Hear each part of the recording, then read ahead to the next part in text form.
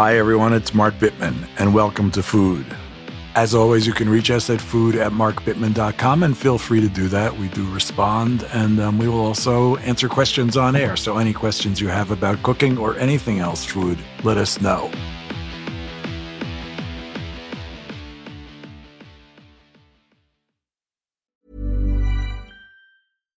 Here's a cool fact.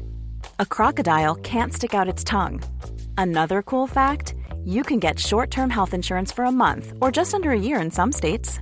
United Healthcare short-term insurance plans are designed for people who are between jobs, coming off their parents' plan, or turning a side hustle into a full-time gig. Underwritten by Golden Rule Insurance Company, they offer flexible, budget-friendly coverage with access to a nationwide network of doctors and hospitals. Get more cool facts about United Healthcare short-term plans at uh1.com. Wow. Nice. Yeah. What you're hearing are the sounds of people everywhere putting on Bombas socks, underwear, and T-shirts made from absurdly soft materials that feel like plush clouds. Yeah, that plush.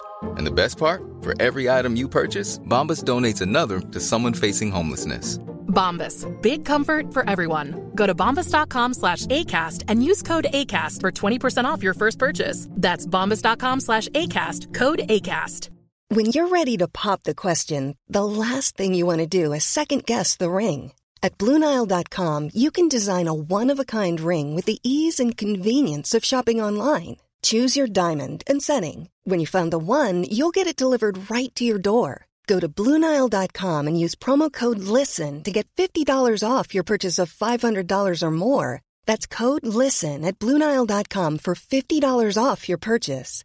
BlueNile.com, code LISTEN.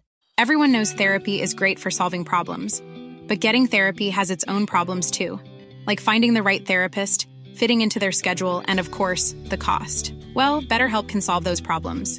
It's totally online and built around your schedule. It's surprisingly affordable too. Connect with a credentialed therapist by phone, video, or online chat, all from the comfort of your home. Visit BetterHelp.com to learn more and save 10% on your first month. That's BetterHelp, H-E-L-P.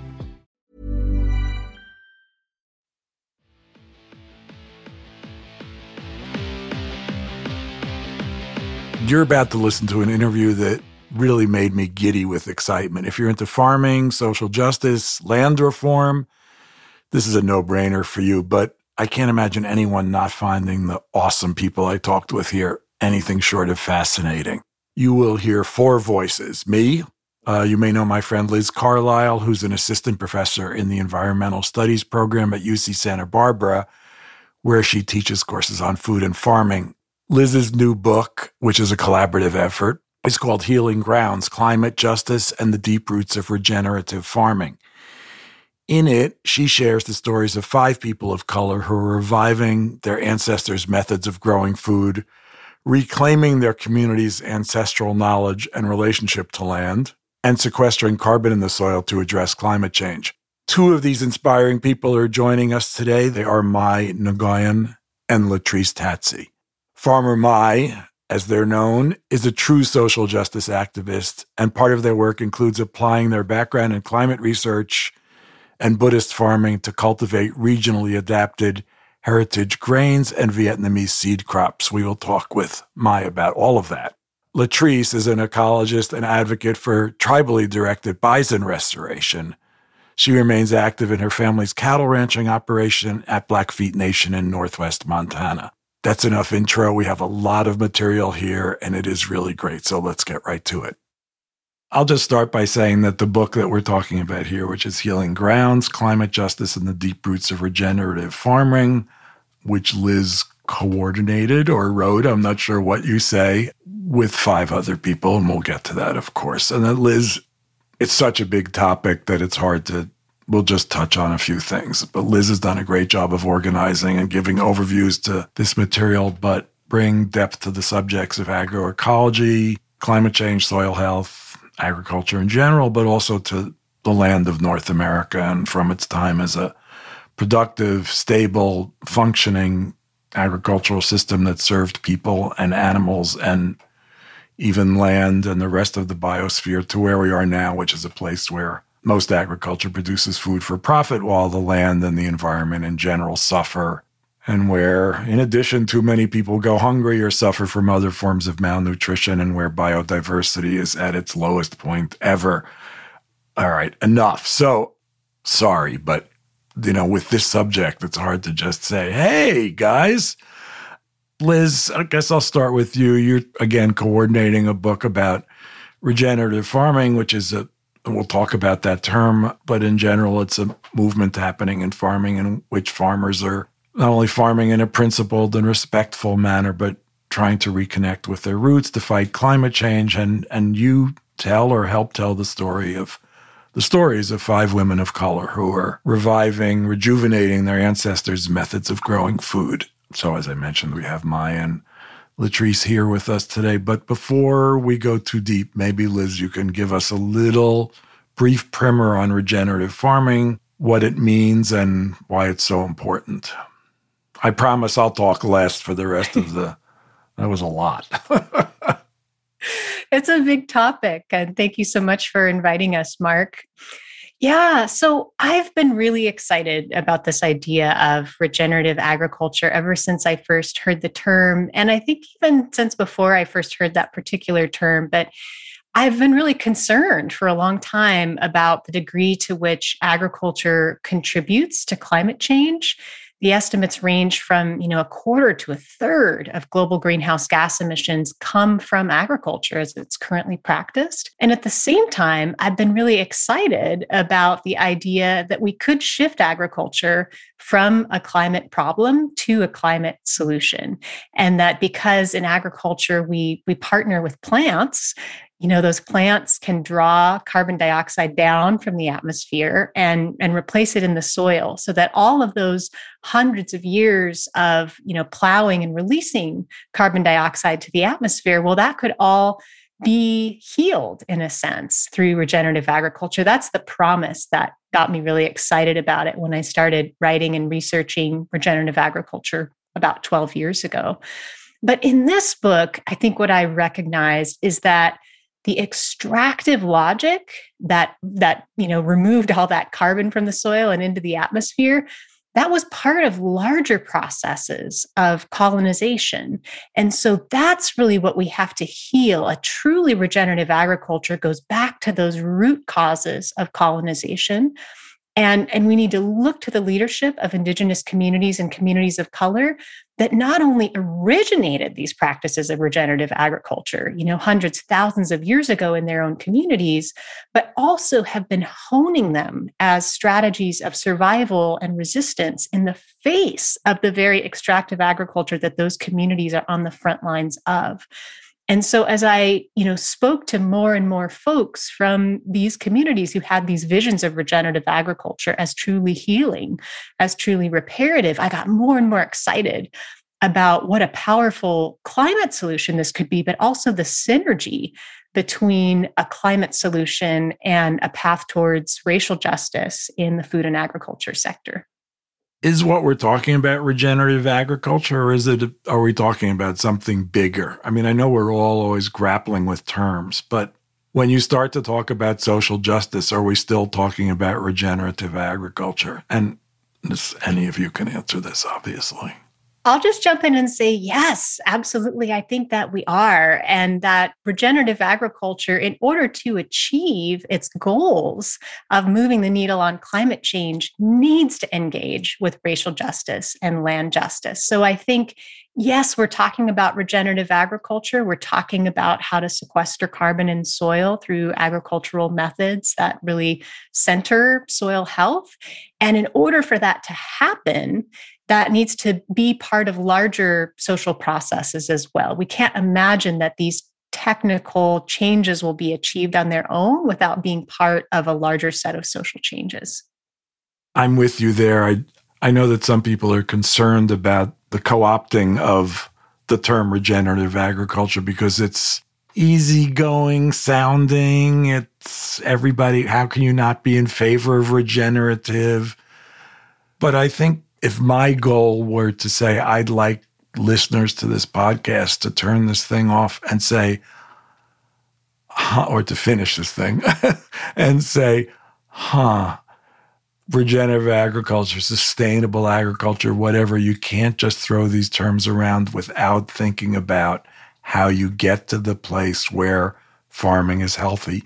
It's fine to say, or it's easy to say, yes, we want healthy farming. We don't want farming to contribute to climate change. I'm not saying it's easy to do it, but it's easy to say it. It's important for us to stress that it's not easy to come by, that this isn't easy to come by, because there are all of these social and racial justice issues attached to land. Because when we talk about farming, we're talking about land.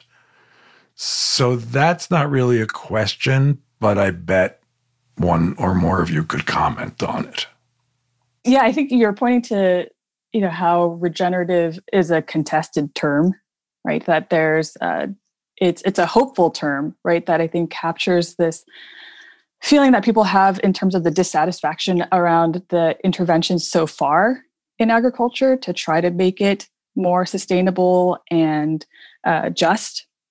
And so with the disillusionment perhaps around organic and sort of how far that's gotten us, that we still only have 2% of US farmland as certified organic, that we're not seeing the social and environmental impacts that we had sort of hinged onto that movement, that there's now a discussion about regenerative.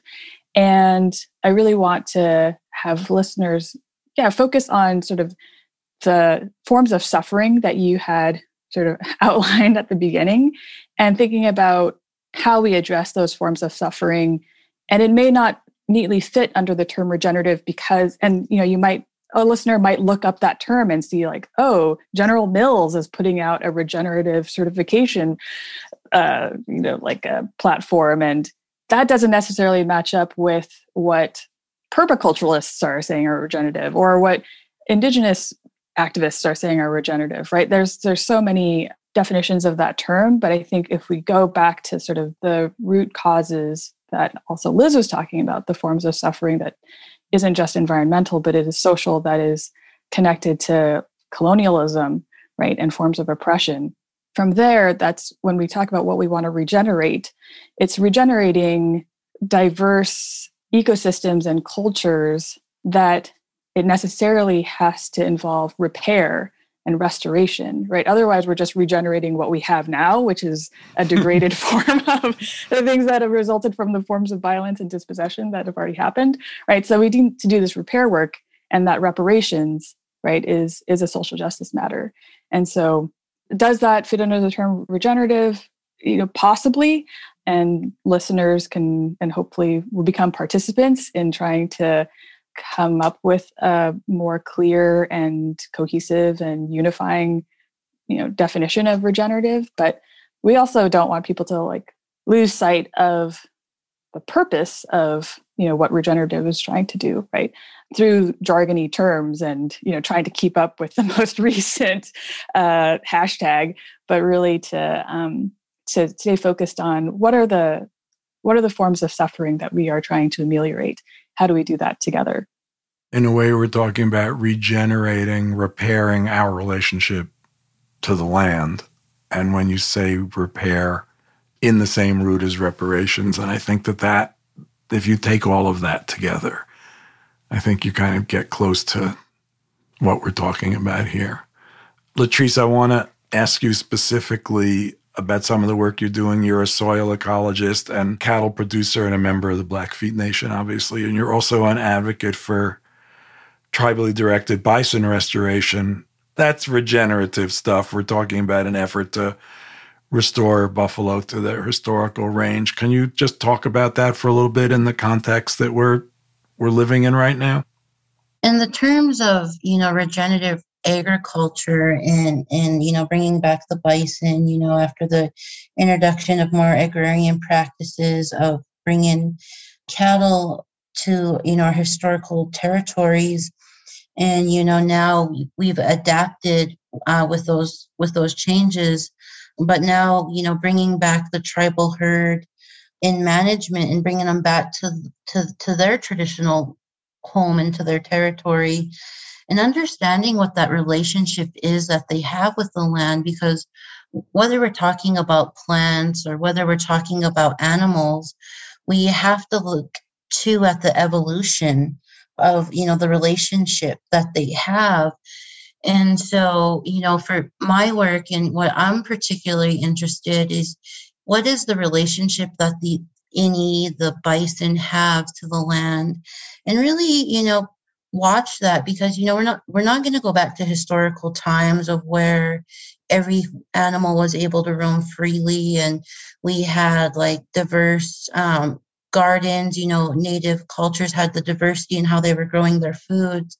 But the idea is to make those implementations and changes where we can. And that's a big part of my work, is taking what we've had through our cultural knowledge and our cultural sciences and looking through that lens of how our people held that relationship with the land. When we speak on regenerative grazing or regenerative, and what Liz and everybody was talking about, it's also revitalizing that relationship.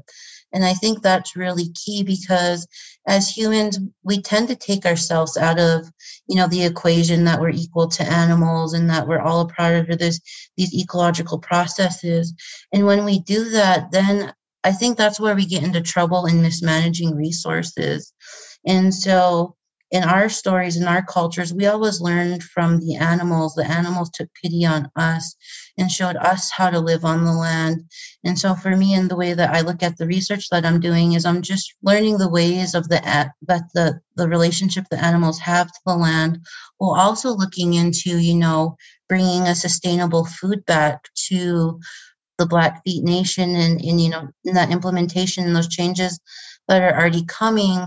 But also, the land feeds us. The soil has to be healthy for the plants to be healthy, and then the animals are for us to consume. So it's that reciprocal relationship that I really see as value when we talk about regenerative ag, because not only are we regenerating relationships, but we're also, regenerating this knowledge of people of color in different cultures, that it, was the way that they maintain their livelihoods. And so, in the bigger lens and the broader lens, that's how I really look at it. And having these conversations are important, because, we can't all speak to everybody on an individual basis. But when we have opportunities to be on these podcasts, we can share our outlook. And that's really important, because we are people of stories, and how we share our information, it's oral traditions. And so being able to carry that on and share our knowledge through, this new age of, technology, it makes it nice, because we're just throwing stones and creating ripples. And as you throw bigger stones, you get bigger ripples, and, it creates these changes. And, we're at the start of it, because when you have, these Eurocentric values come in, it was only a one-way process. And, that's just the way things went about it. And now we're kind of in trouble, because, that dominated. But now we're coming back to look at all the cultures that lived on these landscapes, not just in the United States, but around the world, and really valuing what those relationships are, to learn how to balance out what we take and what we receive and take, you know what I mean? And those relationships of bringing balance. So that's kind of my view on it. The answer of throwing rocks and creating ripples is like, just killed me. It'd be such a appropriate thing to say sometime. It's just like, I don't know exactly, but here's the conversation we're having now, and we're spreading some words and making some noise, and that's important also. I also think that there's a sort of, I don't know if it's Eurocentric or human, but this notion that we live such short lives, relatively speaking, and if we don't have an oral tradition, then it's hard to see the past. And so many people in the world have been separated from their pasts through forced migration or through genocide or any number of things, that it's hard to, I'll just say personally, it's hard sometimes for me to remember that there is this 10,000 years at least, or more, depending on how you look at it, of accumulated wisdom of people living on the land. And I have zero wisdom of people living on the land. So it's just worth remembering. Latrice, one other question I wanted to ask you was the relationship between bison or buffalo and the land, and how that relates to climate change, how we might use that to look at climate change. In the perspective that I look at it, Mark, it's a relationship in how they graze, because people could say, oh my goodness, like cattle grazing or, bison grazing in general is causing carbon to be released into the atmosphere and not put back. But when you look at grazing practices of bison, of where they'll graze an area and they'll let it rest for, longer periods of time.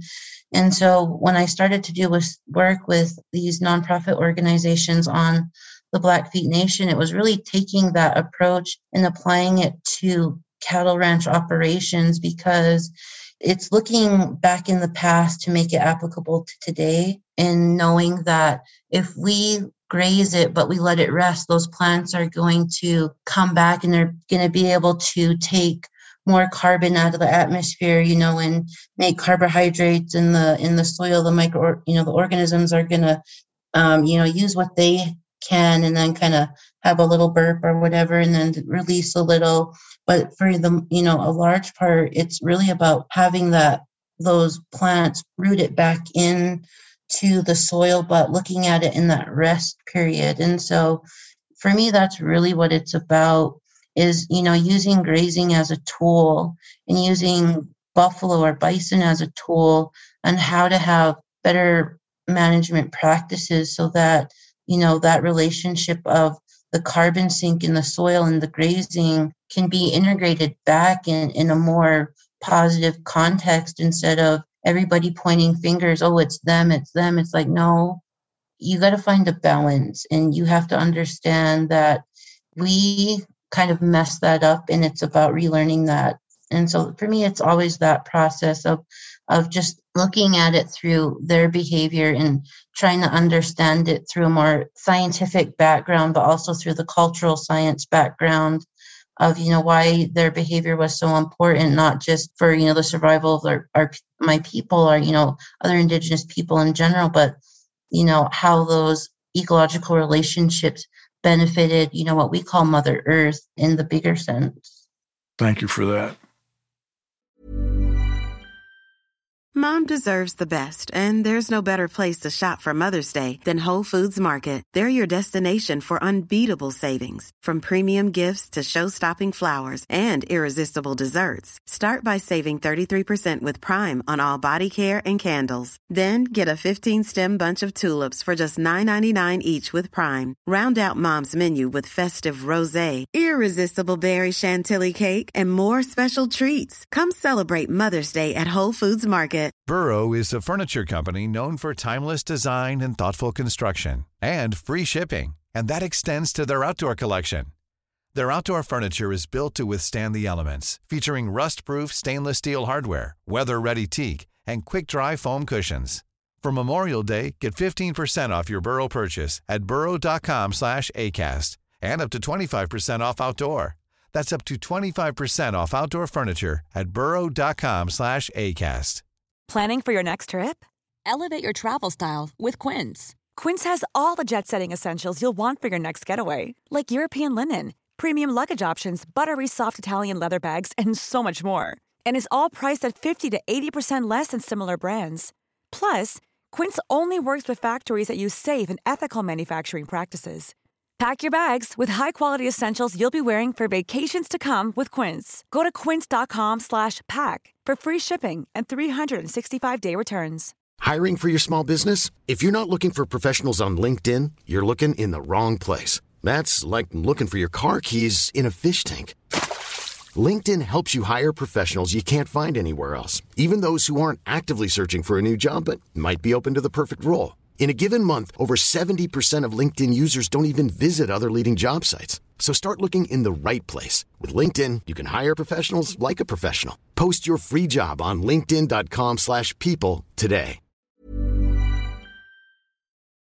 Have you ever bought something, owned something that really inspired you to up your game? A tennis racket, a new pair of running shoes, a new piece of cooking equipment that made you just want to cook your brains out? I know that when I first started cooking on induction burners, I just couldn't stop. It was so much fun. When we own exceptional things, they inspire us to do exceptional things. The all-new Lexus GX has an exceptional capability that will have you seeing possibilities you never knew existed. Its advanced technology and luxurious interior mean that wherever you go, you'll never go without. Some of the features that are available on this car include dynamic sky panorama glass roof, front row massaging seats, you know you want that. Available 33-inch all-terrain tires, which you will want when you check out the multi-terrain Select. These are really great features, the kind of features that will make you proud and happy to own a Lexus GX. Live up to the all-new Lexus GX, luxury beyond limits. Experience amazing at your Lexus dealer.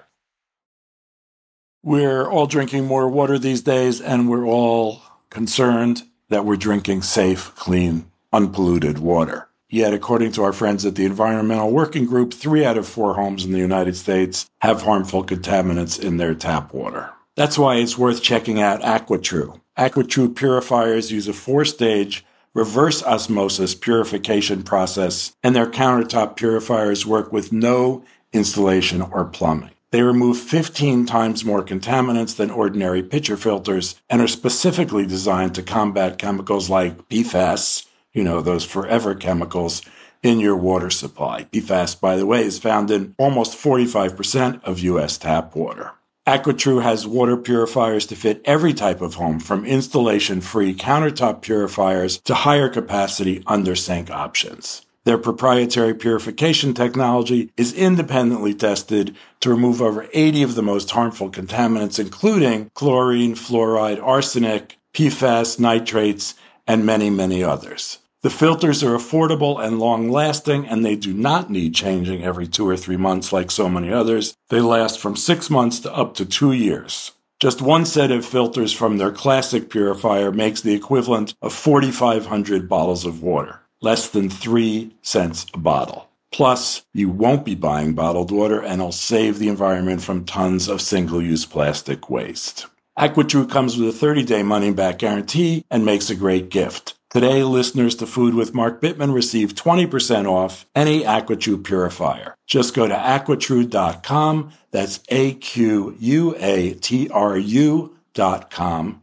and enter code Bittman at checkout. For 20% off any AquaTrue water purifier, go to aquatrue.com and use the promo code Bittman, BITTMAN.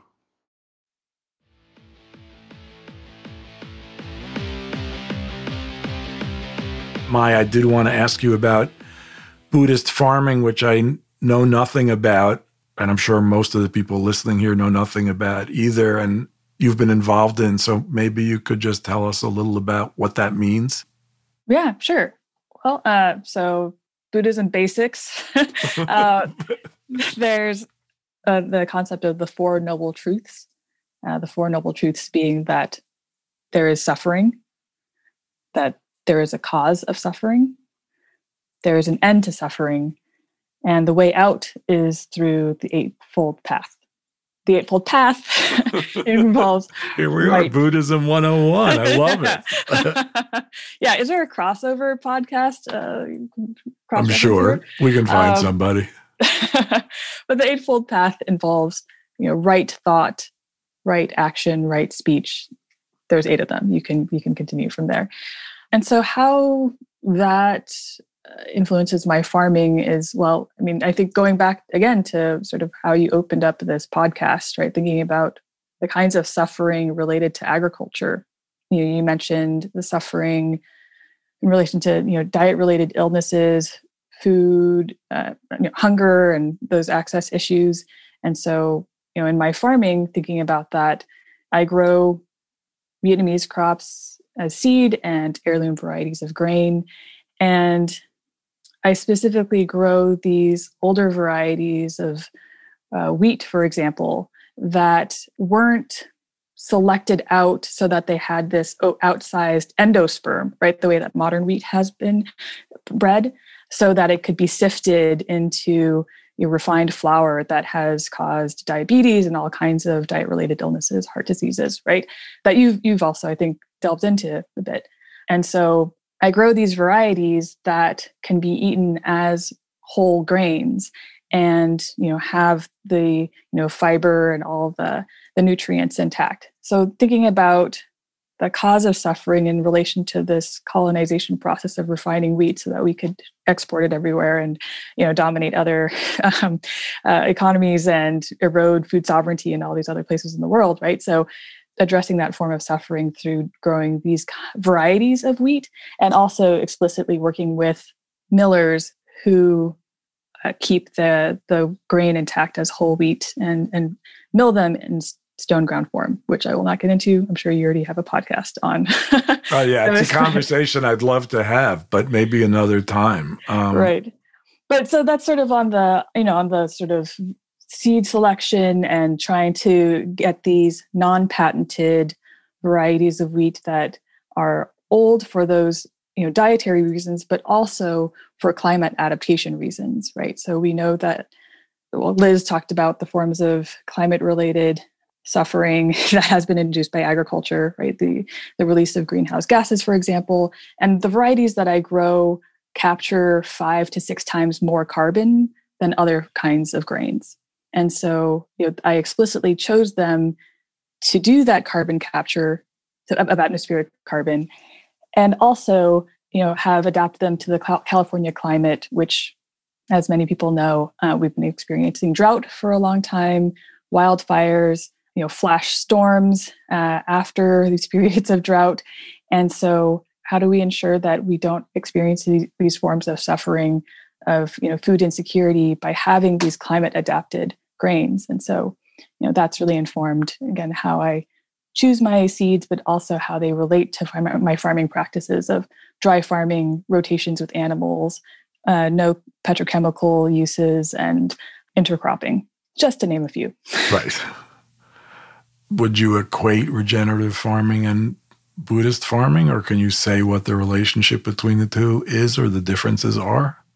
Well, okay, so I think I'll just be honest about my views of regenerative farming, which is that it's a term that makes me roll my eyes. It's like a pretty instantaneous reaction, just because it's been so, it's the hot term. And I've been in so many conversations too, where there's a great deal of gatekeeping and grandstanding of like people who said, like, I wrote the book on regenerative, there's no other definition, and but also looking at regenerative, and like I said earlier, that sort of there's these different definitions espoused by different groups of people, and overall, what I see in terms of the ones that have really risen to the top in popularity, it's like the practices kind of have this like dim sum approach to taking practices that have already existed in other parts of the world and other cultures. So to that extent, yes, I see overlap in the sense of, like having perennials that have plants with deep root structures, and that can be pollinators, and that pollination and the recognition of the sort of longer time scale, our connectedness deep into the ground as well with other beings, that is something that is also within the Buddhist perspective of interconnectedness. So I do see those forms of overlap, but I think what's helpful for me in terms of exercising my Buddhist upbringing in farming is thinking not just about the what we do, right? Regenerative, especially as it moves towards, how can you check off this criteria to say that you're regenerative, right? It's very focused on particular outcomes, but through a perspective such as that of Buddhism is also thinking about how we get there and the relationships that we have, right, through right speech, right action, and all of that, that those relationships are also key to an ecosystem, a dynamic one, right? That compassion, the like action of compassion is key to then understanding how you will interact with those pollinators, how you'll interact with other animals that may come to the land. For my instances, the case of wildfires where habitats are being destroyed, and without a sense of compassion, I'd be like, all right, this farm is mine. You are not coming out here and not eat my crops. But recognizing that, yeah, we are connected and that those animals are in flight and in need, and yeah, will take a toll on my crop, that's a part of a worldview of ecology that I don't see in regenerative. Maybe there's a message in there that the definition's elusive because it shifts from place to place and practice to practice, that farmers are best off if they understand their land and what it needs and what it can do. And that's going to change. I mean, you're talking about California. It's obviously a lot different from New England or Europe or Africa or Asia or anywhere. So, right. So maybe if we had like a lowercase r regenerative to just kind of like connect all these people who are just trying to farm in a way that's, or be land stewards in a way that is more ecological, good, with a mind for interconnectedness. I'm cool with that. But I think once we lean towards that, like capital R, let's brand it, put it in Whole Foods, and the way that it becomes exclusive, it, like you said, it doesn't really account for the necessary regional adaptations that are very important in a dynamic world, but also with climate change. I wonder if that's part of the, and I do not at all want to get into this because it would take an hour, but I wonder if that's part of the argument for using the word agroecology, which is that it's a very hard word to co-opt because you don't even know what it is. So it doesn't really mean anything until you start explaining it. Anyway, let's not go there. Liz, I know you had some issues about doing this book, about doing it yourself. I think you've done an amazing job in bringing in other voices that are important and complementary and really wonderful. We're seeing that here now. I wonder what you learned in the process and how you're feeling about it. Yeah, I've learned so much in the process of working on this book, and I'm learning so much even right now as we're in this conversation, as these conversations continue. So I think in many ways, the publication of a book, maybe sometimes we think of it as an ending, but for me, it's much more the beginning. It's this invitation into conversation. And so much wisdom has come to me from really generous people as a result of that invitation, even just in the last couple of months. And I think one of the biggest things I've learned is the importance of taking leadership from Indigenous communities and communities of color if we really want to regenerate land in ways that tackle climate change and also at the same time really do tackle the legacy of colonization. And we can't tackle climate change without addressing the legacy of colonization. And whoever you are and however you relate to colonization, however you experience it in your daily life, whether you're on the front lines or not, whether you have some privilege that's come of it or not, ultimately, that healing that we need for the land and for ourselves has to come from healing those processes of colonization. And there are so many Indigenous communities and communities of color who've been working to heal those processes of colonization as they show up in their own communities and in their own lands. And so for somebody like me, who comes from a settler colonial background, who's a white person, I think my role is to listen and to see how I can be of support.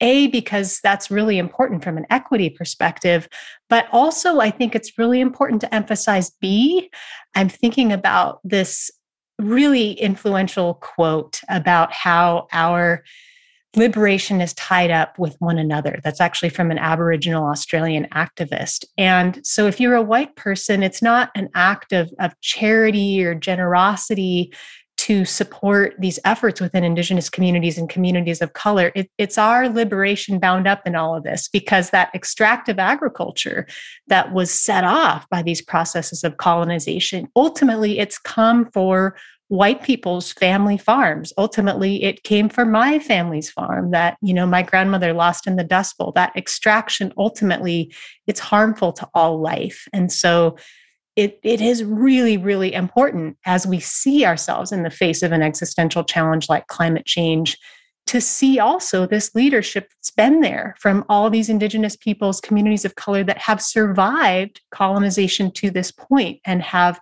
resisted and have continually shown a path to healing. It's really time for all of us, to follow on that path of healing. Okay, I'm asking for help in thinking about or talking about things that are hard to think about or talk about for me. Of course, we need to listen to one another, and that men especially need to listen to women, and white people especially need to listen to people of color, and so on. And there's this way in which, in reading Healing Grounds and in thinking in the last few months, there's this message that's been nibbling at me for a while, and which is, of course, something that people close to the land, Indigenous people, but farmers have known forever, or many have known forever, and that's that we also need to listen to other animals, and we need to listen to the land itself. And, I feel dumb or ignorant in saying that because it's not in my soul, I can say. And yet it tracks. So help me think about this. I guess in a perspective that I look at it is the changes that I'm practicing today or implementing today, even on my own family ranch, isn't necessarily what I'm doing for myself, but it's something that my children's children will benefit from. And bringing that back. And so when we talk about regen, when you guys kept saying that word, I was like, it's like almost like a new generation of thinking. And when we bring this back, because with words, you can manipulate words in the meaning. And so for me, looking at it like for my people, talking about, people of different color and different backgrounds. Well, we have a medicine wheel, and it's circular like the earth, and then it's split in 4, and it has red, white, black, and yellow, and that symbolizes all the people of the earth. And then there's different meanings for life, and how after we pass, there's life within that, because we go back into a system. And so listening to all these conversations, they're really about systems, and all systems are interconnected. And so, looking at it through those perspectives, I feel like is really important. And looking at, regenerative agriculture is not going to save everything, but looking at how these systems interconnect to other things, and how, small changes could be implemented from, what's being learned and what's being shared, I feel like is really one of the stronger suits of Liz giving us an opportunity to share our voices, because prior to, we weren't at the table, and then we got a seat at the table, but we weren't really able to speak in a lot in terms. And now we have these platforms where we're able to speak and share and come at it where people have more of an open mindedness compared to, looking at when you look back. And so, when you look at history, if you break it down, you could break it down to his story, and whoever's telling their story is how it's going to be written and saw and seen and viewed. And so, that's when I got excited. I was like, regen, revamp, this new generation. And so for me, I'm always finding ways of like, how can we incorporate that into the knowledge base and the cultures of people of color that we already have, and share, what is, we're able to share, because there's some things in our cultures that, are cultural sensitive that we aren't able to share unless it's amongst with our own, because, whether it's tied to our ceremonies or our cultural practices, that binds us to who we are as a people. And so just really looking at it from those perspectives, I think is really important. Thank you for that. I have a feeling you... Go ahead. I mostly just wanted to clarify your question. Was your question, what are ideas of ways that you could be more connected to other beings? Yeah, how do I listen, or how do I hear that? Where's that awareness come from? Yeah. I mean, I think that you're kind of primed for it, right? Like you think a lot about food, and where it comes from. And certainly there is the social history, and then there's the biological history, but not just of the plant. But yeah, I think, so before we eat, in our Buddhist practice, we take a moment to give thanks to the earth, to the animals. And it's this kind of pause to kind of look at our food and to, in the parlance of now, it's like to think about where it came from, right? But really deeply if I'm looking at this fig and there were wasps that were involved, right, in the process of creating that fig fruit. And so, like, what was it like for that wasp to lay eggs inside this fig? Whatever. Maybe that's not a route that people want to take because it can seem kind of disgusting when you think about. Sounds great. It's just like getting all romantic thinking about it. It's really a cool thought. Right. So any number of plants, right? There was some pollinator, and you think about the journey of that pollinator, where it's lived, what habitats made it possible for it to live there, its interactions with others. And so, I think that, your very keen interest in food, understatement, I think can already leads you down that path. It already opens a door for thinking about that whole ecosystem that made it come to be. And the way that, too, I think in terms of how people might connect food to listening, not just to other beings, but also to understanding our history and the needs for repair, right? When we come to think about the lands that this food is grown on, that it really requires the thousands of years of stewardship that had happened by Indigenous peoples.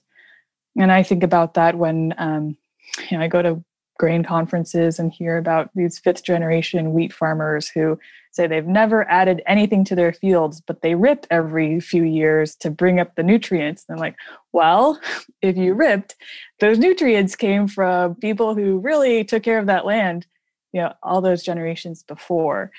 So I think there are so many different points in our days when we can think about what made it possible for us to be here now, and not just other humans, but also other beings. This has been really great, and I appreciate your time and your patience and your wisdom, and congratulations on this because it's a great project. But now my last question, which we ask everyone, is what did you have for dinner last night? Whoever wants to start. Latrice? Sure. This got brought up when I was with Liz last time. It was like a food, and I kind of showed up late because I was having dinner with my niece. And so my favorite food is steak. Like I'm inherently, like, I love steak, whether it's buffalo or cow. And so for me, like, steak is my favorite food. And, I really think about the sacrifice of the animal had to give their life to sustain mine, and in that relationship of giving and understanding. But also, food is important too, because it brings you together. It brings people together, to share conversation, and to, just connect. And so, even this book is about that connection. And so, I'm going to end it there. But for me, that's, a steak. Mai? I had a soba noodle broth soup with CSA, shiitake mushrooms, and ginger that I grew, and also miso that I had made. It's 3-year-old miso from soybeans that I had made, and the koji is from Coda Farms. Now I'm impressed. The miso, it's the thing when you make it though is that you can't just make a small batch. So I've got about 3 gallons of miso that I'm trying to eat through. And so the fact that it's 3 years old is really mostly just happenstance, because it's taken me that long to try to eat through all of this miso. So just trying to plow through those jars every day. I'm a big Coda Farms fan myself. That sounds great. Liz? I actually had a thali from an Indian restaurant that I really love in California. And there were multiple kinds of lentils, all really delicious. And To the conversation we were having earlier, I think lentils were the first plant that I connected to as a teacher, and realizing that their way of sharing something and leaving something behind in the earth, that nitrogen that they had synthesized, that they would use some for their own growth, but then they would leave some behind for the next plant. Talking with farmers about witnessing that process and then reflecting on that process, it's just never left me, that sort of lesson of lentils. And I also find them incredibly delicious. Right. You also wrote a great book about lentil farmers, it should be said. I think we're done. Thank you. It was so great. And we'll be in touch. Congrats. And I do appreciate your time. Thank you, Mark. Likewise. Thanks for spending all this time with us. Yeah, thanks for spending time with us. Thanks for your questions. Yep, thank you, Mark. Bye. Bye. See y'all soon. Wow. Well, we try to keep interviews relatively short, but with 3 such great guests, it was tough. Anyway, I really enjoyed myself. I'm sure you could tell. After we spoke, Farmer Mai was kind enough to send me a couple of bags of wheat that they'd grown. Beautiful stuff. Both berries and flour. I've made bread and salads with it already. And in honor of that, I thought I would read for you our recipe for wheat berry salad with cabbage and mustard. You could use any whole grain in this, and you can use almost any cabbage, but this is awesome with wheat and Savoy cabbage. So the ingredients are a pound or so of cabbage, a third of a cup of olive oil, or you could use some more, 2 tablespoons of whole grain mustard. Again, you could use more, and it doesn't have to be whole grain mustard, but that grainy stuff is great in this. 2 tablespoons of vinegar, sherry vinegar, cider vinegar, white wine vinegar, or to taste on that also. A lot of this is to taste. A small red onion, very thinly sliced, peeled and thinly sliced, and 2 cups of cooked wheat berries. So start with a little bit less than one cup and cook them until they're done. Then trim the cabbage as you need to and grate it by hand or in a food processor. There should be about 4 cups. And then make a dressing of that. Third of a cup of oil, 2 tablespoons of mustard, 2 tablespoons of vinegar, salt and pepper. Whisk that together. It's really good with a lot of pepper. It's nice with an immersion blender, or if you whisk it very well so that it's creamy. And then separate the slices of onions and sprinkle them into the dressing and stir until that's well coated. Then toss the whole thing together, the cabbage, the wheat berries, and the dressing. Taste and adjust seasoning for that. Then serve right away, or you can cover it and refrigerate it for up to a day. Enjoy that. I want to thank, of course, the totally cool Liz Carlisle, Mai Nguyen, and Latrice Totsi. You can find Liz on Twitter at Liz Carlisle, at LizCarlisle. And Healing Grounds is out now. Great book. Check it out. Thank you for listening. Love to hear from you. food@markbittman.com. We will talk with you next week when we will be joined by someone, or maybe some 2 awesome people. Take care.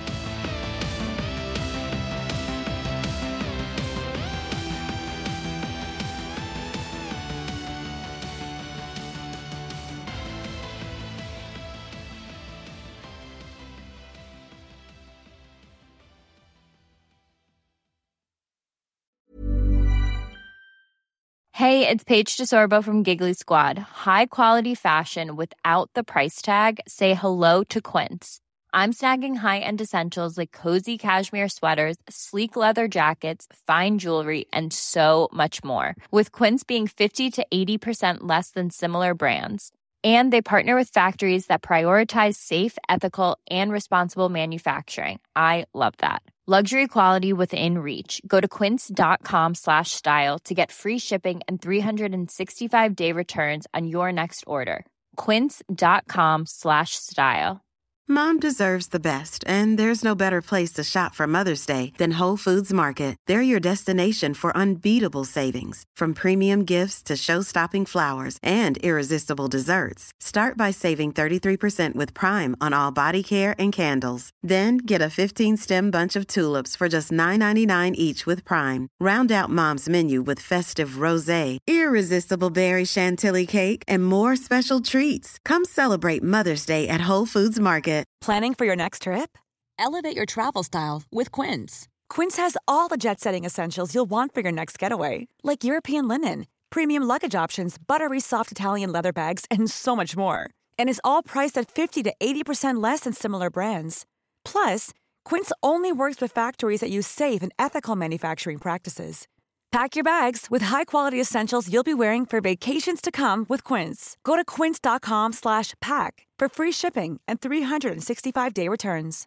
Imagine the softest sheets you've ever felt. Now imagine them getting even softer over time. That's what you'll feel with Boll & Branch's organic cotton sheets. In a recent customer survey, 96% replied that Boll & Branch sheets get softer with every wash. Start getting your best night's sleep in these sheets that get softer and softer for years to come. Try their sheets with a 30-night guarantee. Plus, get 15% off your first order at bollandbranch.com. Code BUTTERY. Exclusions apply. See site for details.